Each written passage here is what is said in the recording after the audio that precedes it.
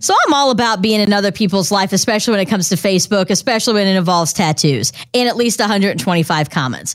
Sarah Pepper, good morning, Clay. How are you? Good morning. Great. Good. Tyler, how are you from the All Day Show? I'm fantastic. I'm recharged after a nice, long, icy vacation. Oh, nice. Well, welcome back, and welcome back to the drama. Because this is what I saw on Facebook the other day, and I could not stop reading the comments. And a girl on my feed, because, I accept everyone as a friend because I'm here for it. Yes.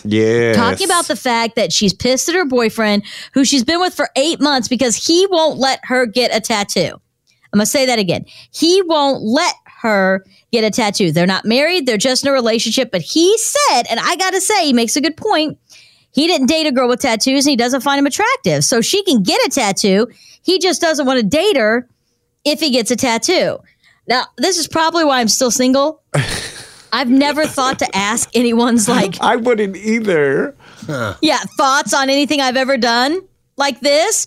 But it does bring up a good question. If you are in a relationship and you're going to change something about your body, physically, tattoos, hair, all that stuff, do you call your significant other and I guess permission, I hate the word permission, but give them the heads up? Is that something you need? Hell no. To do? Hell no. Absolutely Tyler not. and I, no. Absolutely not.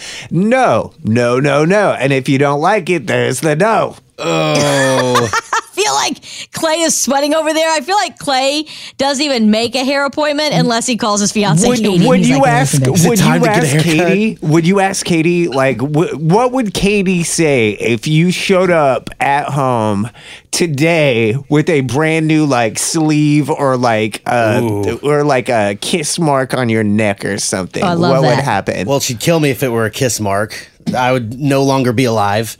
If I showed up with a sleeve, I think she'd be very, I don't know. I don't want to say put off. I think she'd be very surprised. We both don't have tattoos. I don't know if I'd ever say I won't get one. Maybe later down the line. At this point in my life, I do not. But she may end up getting one as well. I don't think we had an issue, but when it comes to permission, I don't know. That's weird. I don't want to say someone gets permission. This is Clay's way of saying I'm not doing it without asking Katie. All right, He's not gonna do it. now what if Katie came home and she had a half sleeve? There you go. Boy. Oh, What would you do then? Would you be mad? I don't think I'd be mad. I'd be surprised. I'd be like, why didn't you talk to me about this first? Why didn't you talk to me? I would be like, damn, you look sexy, girl. Look at of you. course, Tyler, I would start off with that, but You better. yeah, because I'd be dead. Yeah. I think, Tyler, too, it's because you and I both have tattoos. Yes. So I think we're into it, right? It's a turn on for us. For people that don't have tattoos, I could see where Clay is coming from.